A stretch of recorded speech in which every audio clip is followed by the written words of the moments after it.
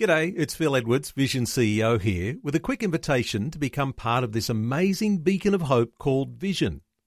Together we can put our love into action to help people of all kinds build or rebuild their lives on the truth of God. Please consider the part you can play during our upcoming Visionathon appeal, remembering that it's your support that makes Vision possible, including this podcast. Audio on demand from Vision Christian Media. When you and I pursue holiness and Christ-likeness, God smiles, Jesus smiles, the Holy Spirit, He's elated, but no party in heaven. The parties only happen in heaven when someone who is far from God comes near to God. Then there is a party in heaven. Today with Jeff Vines. We are taking the gospel to the world. Pastor, apologist, and Bible teacher. One truth that will be delivered in love and compassion, connecting every one person to all that God has promised them. You make me wanna dance and sing with every single breath I breathe. I will bring this offering. You are my wonder, you with the wonder. Today with Jeff Vines. Hello and welcome. My name is Bill, and today Pastor Jeff brings us a short series called All In. He'll be looking at the parable of the lost sheep from Luke chapter 15 and how we should have a passion for those who are lost and far from God. If you're feeling like a lost sheep right now, I pray this message brings you great comfort and strength. Let's hear from Pastor Jeff and see what this message has for us. This is Today with Jeff Vines.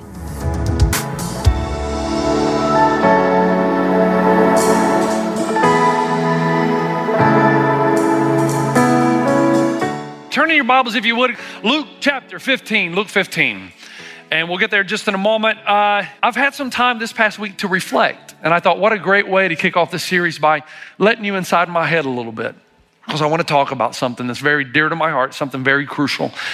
I want you to learn a little bit about me, my story, because it's going to help you understand about why we do what we do in this church, and it's going to set the stage well for this series, All In. And before we get to Luke 15, guys, listen, I grew up in a church. We were so self-righteous. We had zero passion for anybody that was far from God.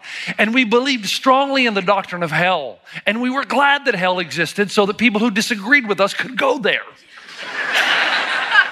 I mean, we had zero passion. And it was a place of no joy, because it was salvation by works. And so you can't have any joy when you think that you're accepted before God on the basis of how good you were last week, because very few of us are good. And the ones who think we're good actually weren't. We're just kidding ourselves. And so I grew up in this church that was just focused internally on ourselves. And no joy, loved the doctrine of hell. We believed that God was forever constantly erasing our name from the book of life because of how we lived that week. But in the midst of all that, even as a 16-year-old, God started doing some things in my life, because I knew that the Jesus my Sunday school teacher was teaching me about was not the Jesus I saw in the church I attended. And so from a very young age, I thought, what's up with the dichotomy here? There's no harmonization here between what you teach me in Sunday school on the flannel graph board and what I see and how we work and how we operate as a church. And so I was frustrated because I believed that Jesus was relevant, but the church wasn't relevant. At least my church wasn't. And so at 16 years old, we go to basketball camp with my high school basketball team in a place called Maryville, Tennessee. We're playing basketball games all day. And at the end of the day, we're usually getting together and trying to recover. And I'm walking by the dorm room of about 10 of the other players on my team who were gathered together. And as I walked by, I heard the comment, "Put it away, here comes Jeff." I thought, what's going on here? Now, this was one of those moments. It was like a defining moment. It was like God said to me, no, this time you're going to speak up. There's no such thing as a closet Christian or half-hearted Christian. It's time for you to speak up. So I backed up, went in the room and said, guys, what's up? Because I was the captain of the basketball team. Guys, what's up? What's happening here? What are you putting away because Jeff won't like it? And they said, dude, no offense, but man, we got the centerfold of Playboy magazine. We know you're not into that kind of thing. I said, hold on a minute. What do you think I am into? Well, there's no fun in your life. I said, you're wrong. I got lots of fun. Matter of fact, I'm as happy as you'll ever find. But I just think there are parameters that God gives us to live within. And he does it not because he hates us, because he's motivated out of love. You live within these parameters and you're going to get the abundant life. And so doing that, what you're doing is not within those parameters. And by the way, I'm telling you guys right now, and I even knew this at a very young age because my dad had taught me well. I said, you keep looking at stuff like that, no wife that you marry is ever going to have a chance. Come on, buddy. And so for the first time in my life, I got to speak up. Now, I did not expect what happened next. One of the guys said, well, why don't you read the Bible to us and teach us what the Bible says? Now, I wasn't ready for that. And I said, what? And I said, seriously. One of them especially, a guy by the name of Keith Turner, said, why don't you come back and let's meet tonight after the last game and let's read the Bible together. I said, okay. So after the last game at 9 o'clock, we all took showers. By about 10 o'clock, we were in the dorm room. And I was reading from my favorite passage when I was young, Ephesians chapter 5, where he talks about be imitators of God. And I took them through it. What I did not expect is for Keith Turner to give his life to Christ that night. And so he became a Christian. And he went on, to show you how God works, he went on to play Division I basketball at Tennessee Tech University. 2 other guys became Christ followers that night. I did not expect that. Now here's the problem I was faced with. They just gave their lives to Jesus, but I don't want to take them to my church. I don't want to take them to my church, but against my better judgment, I thought, man, this is the only place I know, so I'm going to take them to church. So I asked them all to meet me. The whole team came, including my coach, even those who had not received Christ. It was a nightmare.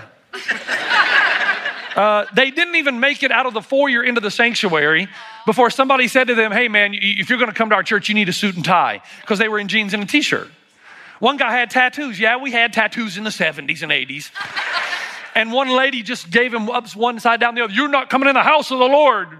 And before we even got in, they had been judged for their haircuts. And so we got in, and the sermon was the same topic it was every other week of the year. It was on sin and how evil everybody outside was and going to hell. So I brought them. They were so nervous. I remember as the communion tray passed by these big basketball players, their hands were shaking because they didn't know what to do. Things weren't explained. Because our church never expected anybody to be there that was far from God. Only people who were close to God and were pious, righteous people could come to our church. Plus the fact we were still singing 18th century songs. And I'm sorry, we were. And even though I liked them, still like them today, our basketball buddies thought, what on earth is this?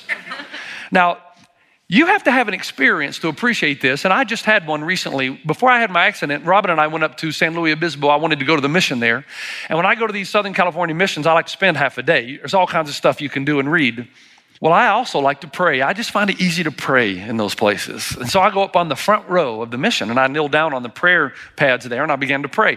I didn't recognize the time. It was 11:55. So 5 minutes into my prayer, a bell rung and I found myself caught in midday mass. While I was praying, a bunch of people came in behind me and I was leading the mass, kind of. I was just praying. I looked up and here comes the priest out. Now, I studied Catholicism, and so I know a lot about Catholicism, but I'm out of practice. I'm rusty. And so I didn't know when to stand up and sit down. I didn't know when to repeat after the priest and when not to repeat. I had my hat on, and then it suddenly dawned on me, man, you better take your hat off. So I took my hat off, and then the priest comes out and does communion, and I'm not Catholic, so I'm not supposed to go up. Actually, I can go up, but then he speaks a different blessing. But I'm nervous. I'm shaking. I am a pastor, and I'm nervous, shaking like a leaf in church. And I wasn't going to get up and walk out because I was on the front row. Now, some of you do that, but I wouldn't do that. So I sat through about a half an hour mass, okay? Nervous. And it was over. I think, whoo! And then the priest came down, shook my hand, and welcomed me. And I thought, thank you, Father. What do you do? What do you do? Do you kiss his hand? I don't know. I'm out of practice. The point is, I was a wreck, okay? Now, I want to read to you something out of Luke chapter 15 that Jesus himself says. The context is that the tax collectors, verse 1 of chapter 15, and the sinners were all gathering around Jesus. He was hanging out with the sinner dudes, okay? The Pharisees, the Bible says, and the teachers of the law started talking to each other, muttering, this man welcomes sinners and eats with them, those people. And Jesus knew their heart. So he tells this story. Suppose one of you has 100 sheep and loses one of them. Doesn't he leave the 99 in the open country? The open country. Some of your translations will say the wilderness, where the predators are, exposed. And the Bible says Jesus left them He would leave them exposed to predators and go after the one lost sheep until he finds it. In other words, he's got a plan. He's strategic. He's not giving up until he brings it home. And the Bible says when he finds it, he joyfully puts it on his shoulders and goes home. Rejoice, the Bible says. Then he calls his friends and his neighbors together and he says, rejoice with me. I found the lost sheep. I tell you that in the same way, there will be more rejoicing in heaven over one sinner who repents than over 99 righteous persons who do not need to repent. Now, in case they missed it and they were thick, Jesus told 3 stories back to back to back. And he says the next story, what about a woman who has 10 silver coins and loses one? Doesn't she light a lamp, sweep the house, and search carefully until she finds it? And when she finds it, she calls her friends and neighbors together and says, rejoice with me. I have found my lost coin. In the same way, I tell you, there is rejoicing in the presence of angels over God, or of God, over one sinner who repents. Now, here's what you find. Number 1, there's great intentionality on Jesus' part. He doesn't wait for the lost sheep to come home. He goes and he gets it, okay? He's not waiting for them to come to him. He's going out and he's leaving. He's risking, taking great risks to find the one who's away from God. Second, did you notice that there is this idea of celebration when the one is found? Everybody stops and celebrates. There's a big party. And third, the Bible says that not only is there a party here, there's a party in heaven. Now, I find this interesting. When you and I resist temptation, God smiles, but there's no party in heaven. When you and I pursue holiness and Christ-likeness, God smiles. Jesus smiles. The Holy Spirit, he's elated, but no party in heaven. The parties only happen in heaven when someone who is far from God comes near to God. Then there is a party in heaven. And there's supposed to be one here. Now, here's the point. The church I grew up in had no passion for people far from God. Their number 1 descriptive word would be this: they were all little consumers. And here's why. Because their thought was, hey, life is so busy, I spend no time with God during the week, so when I come here, I want it to be what I want. And so they wanted the songs to be exactly the way they wanted them. They wanted the preacher to wear a certain color of tie. I remember my mother complaining, the preacher's tie, I didn't like it this morning. And I don't like the preacher's haircut. And who's trimming the bushes out in front of the church building? They don't trim them tight enough. We argued stupid stuff that doesn't matter because we were distracted from the real goal. And that's what happens. When you turn inwardly, you start arguing about stupid stuff. But as long as you have a passion for the people out there, matter of fact, Philemon 6 tells you that when you share your faith, you're actually going to discover every good and perfect gift that comes from God in Christ Jesus. Now, do you realize that the reason a lot of my generation left the church was because of this stuff? We heard one thing in Sunday school and then saw another demonstrated. Nobody had a passion for anybody far from God. Now listen, I can't do this. I can't play this game.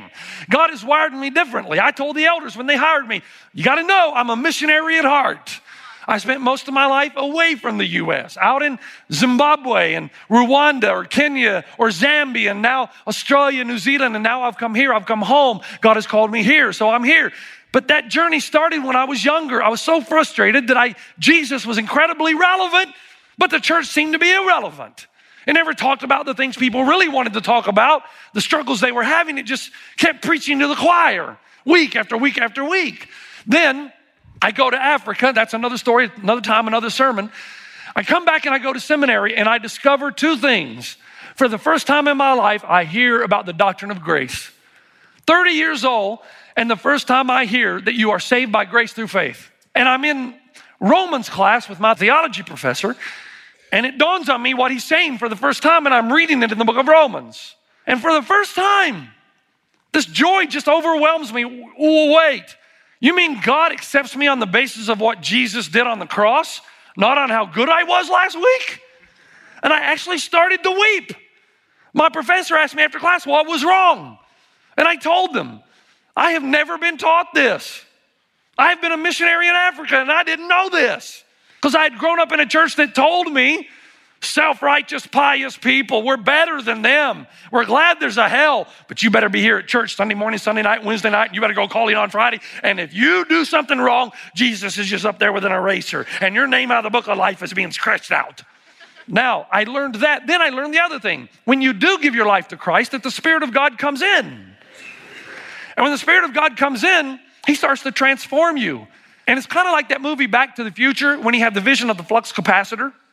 I had the vision, not for the flux capacitor, but it dawned on me what was wrong. We got it backwards. In the church, we expect people to behave and be like Jesus. And then they're allowed to come into church. And then when they come into the church, we're going to teach them and they will believe. And if they believe and behave, then we'll accept them. And it was the opposite of what Jesus did. He said, no, I'm going to accept all y'all first. He was from Tennessee, Southern. All y'all, I'm going to accept all you all first. Because all of you are sinners. All of you. And because we accept you, then you're going to come in, you're going to feel welcome, and then we're going to preach the good news of the gospel. And the word of God's going to get into you. And by faith, you will receive Christ. And then it's the Holy Spirit's job to come inside you and begin to conform you to the image of his Son. It's not my job to make you live right. It's my job to deliver the good news of the gospel so the Spirit of God will come in you and he will start his work in you. And he who starts a work in you is faithful to complete it on the day of redemption. And so God starts doing this in my mind in seminary. And then he sends me to New Zealand where I become an apologist. And then I start to know that the world really is open to hear about the good news of the gospel. It's just in all the way we start our conversations. And if we go to them in arrogance and self-righteousness, we've already lost. But if we go at them with a story that we have to tell, the transformational work Jesus has done, and we admit that we too are sinners, that we're all struggling with something, it's amazing how open they are to hear the good news of the gospel of Jesus. So I learned to do that. Folks, God has called me to preach the gospel. And there are opportunities he opens up for our church, some of which I never get to share with you. But I will not stop, and we should not stop ever from proclaiming the good news and leaving the 90 and 9 and taking risk and being willing to go where Jesus leads. And you know where Jesus leads? Into the wilderness. And he leads to the cross, where you die to yourself to live for something else. And that's who we are, and it's who I am, and it's why I make decisions and do things sometimes that make no sense to you, because you're a believer. Sometimes we actually make decisions not for you, but for the person who's out there who does not yet believe. People are far from God. This is what I'm called to do. And I need all of us to be all in this if we're going to have a fully devoted follower of Jesus in every home in this valley. Having said that, though, God keeps sending us opportunities. You know, last time I was in Africa, I was in the bush of Zimbabwe. People did not have running water. People did not have sanitation, but they had cell phones. No electricity. Well, how do they charge their phones? They have these little solar panels that they carry around with them. Cell phones in the bush of Africa. And some of the pastors said, Pastor Jeff, when are you going to create something that we can have access to on our cell phone, sermons and transcripts and books so that we can have access in Africa? We can't afford those. When are you going to do that? My heart is for pastors overseas who don't have access to all the stuff that pastors here have access to. And so that's why I've had a vision a long time for internet cafes in Africa and think they could read John MacArthur commentaries. They could go listen to sermons by Chuck Swindoll or by Greg Laurie or by maybe even Jeff Vines or whatever they're going to do. And they can grow. You know what that does? It opens up the world to them. The point is, if we are all in together, then we can reach the world for Christ. And every opportunity God sends our way, we never have to say no because we're overflowing with resources. The question is, how far are you and I willing to go to rescue people far from God? Jesus was willing to momentarily leave those he relentlessly loves to relentlessly pursue those who risk forever being separated from him. What are you and I willing to do? Okay, this is the end. God has blessed us so much, continues to bless us, but we're not waiting on God. He's waiting on us. And what he's waiting on us is this. Are we unified in this vision to go after people far from God? And if we are we willing to risk? Are we willing to come together in unity and make this thing happen? I want us to make a commitment together. My heart for people far from God, I don't see it ever changing. I die inside when we start focusing internally. Man, if we're just coming and doing the same thing week after week and not making an impact out there, I just die inside. I just wither, dry up because it's not my calling. If you want a pastor that's just going to feed you every week and just kind of stroke you and say, great job, and I'm not your guy. If you want a guy that's going to lead you and challenge you, I'm your guy. I'm going to count to 3, and would you say, I am all in? Don't say it unless you mean it. And you say, well, how can I say I'm all in? I don't even know what you're doing. We're going to roll out our vision because we do believe finally God has answered that call. And he's been waiting on us to get our hearts right, maybe. Who knows? But God has finally revealed what our next step is, our next stage. So we're going to roll that out. We don't know exactly all the details, but when we come to you, we will. And I need you to pray. I need you to pray that I would listen to God, not to man. You know, having a missionary heart, man, I have a hard time with some things that a lot of megachurch pastors don't. And I have a hard time with where we send our money and what we give it to. And so I need you to pray for me that I would continue to listen to God, not man, that our elders would listen to God, not man, that our executive team would listen to God, not man. And when we come in here in the fall, it will be from God, not man. So you pray for that. That's what it means to be all in. Second, would you be all in with your first fruits? Now, let me say something to you here. I know, megachurch pastors get a bum rap because all you guys do is talk about money. Let me tell you why we have directional, intentional offering times, okay? Because the reality is in a mega church, it's easy to hide. And so here's what happens. Statistically speaking, 18% of you tithe, and 50% of you give next to nothing. Okay, that's the statistics in most mega churches. You got a small group of people doing everything, giving all the resources, serving. When you hear me talk about offering in the future, I'm not trying to get more money out of you. I'm trying to get people who aren't giving to start giving. Do you understand that? So don't get mad at me. What I need you to say is, I see what Pastor Jeff is doing. He's trying to get everybody on board. He's not trying to get more money from me. He's just trying to get everybody to jump in. Because if everybody jumps in, would you imagine the resources we would have? And every time an opportunity comes, I don't have to come to you and ask. It's already there, and we do it. Do you know how much freedom that would be? So I'm asking you to do, as a disciple, what you ought to be doing, bringing the tithes into the storehouse. If you are one of those that you give to something else, that's great, but that's your offering. If this is a place that feeds you, and this is the place that you need to bring the tithes in. So I want you to say, I'm all in to bring in the first fruits. I'm all in to risking. I'm going to risk. I'm going to leave the 99 and go out to the wilderness. I'm going to follow Jesus. And third, I want you to say, I'm all into a life of selflessness. What does that mean? This is the end of the sermon, the real end. It means, you know what? I am going to take for granted that the things that happen around our church on a weekend are not specifically for me. That what Jeff is doing may not make much sense to me, but I'm going to give him the benefit of the doubt and believe that he's doing something this way in order to reach somebody that's far from God that's here right now. So when Pastor Jeff says, now let me explain communion to you for the 1,000th zillionth time, I'm going to know it's not for me. It's for those people who are there whose hands are shaking when the communion tray comes by. When he gives a disclaimer during the offering time, I'm going to assume that he's seen somebody or knows that there's somebody there that needs to hear, hey, God is not only after your money, he's after everything. I'm going to assume when they do a song that I don't necessarily like, that maybe it's not for me. And so I'm going to pray during this song. Even though I don't like it, somebody probably does. That you start to come to church with a selfless attitude. And let's not be consumers. Let's be people who come on the weekend, who've been with God all week, who've been with him all week. So this is just a plus where the corporate body of Jesus gets together. And whatever happens, we're trusting Jeff and our leadership to be before God, because I promise you we are, and asking God, what do you want us to do? What do you want us to do? And to follow his lead. Would you please help me? Let's not be self-righteous. Those kind of people don't help anybody. And Jesus had his most harsh sermons for them. Let's know that we're all sinners saved by grace, and let's welcome everyone in here. Welcome everyone here. Let me hear you.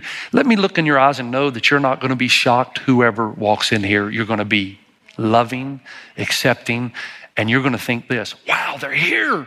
Fantastic. They're going to hear the word of God today. Who knows what the Spirit of God will do in them? And I'm a sinner just like they are. So I'm going to love them. Please. And let's risk, and let's give our all, and let's not rest until there is a fully devoted follower of Jesus in every home in this valley. Amen? You've been listening to Today with Jeff Vines. Next time, we'll bring you a new message from Pastor Jeff. You can listen to more messages like this. Just search for Today with Jeff Vines wherever you get your podcasts. You make me wanna dance and sing with every single breath I breathe. I will bring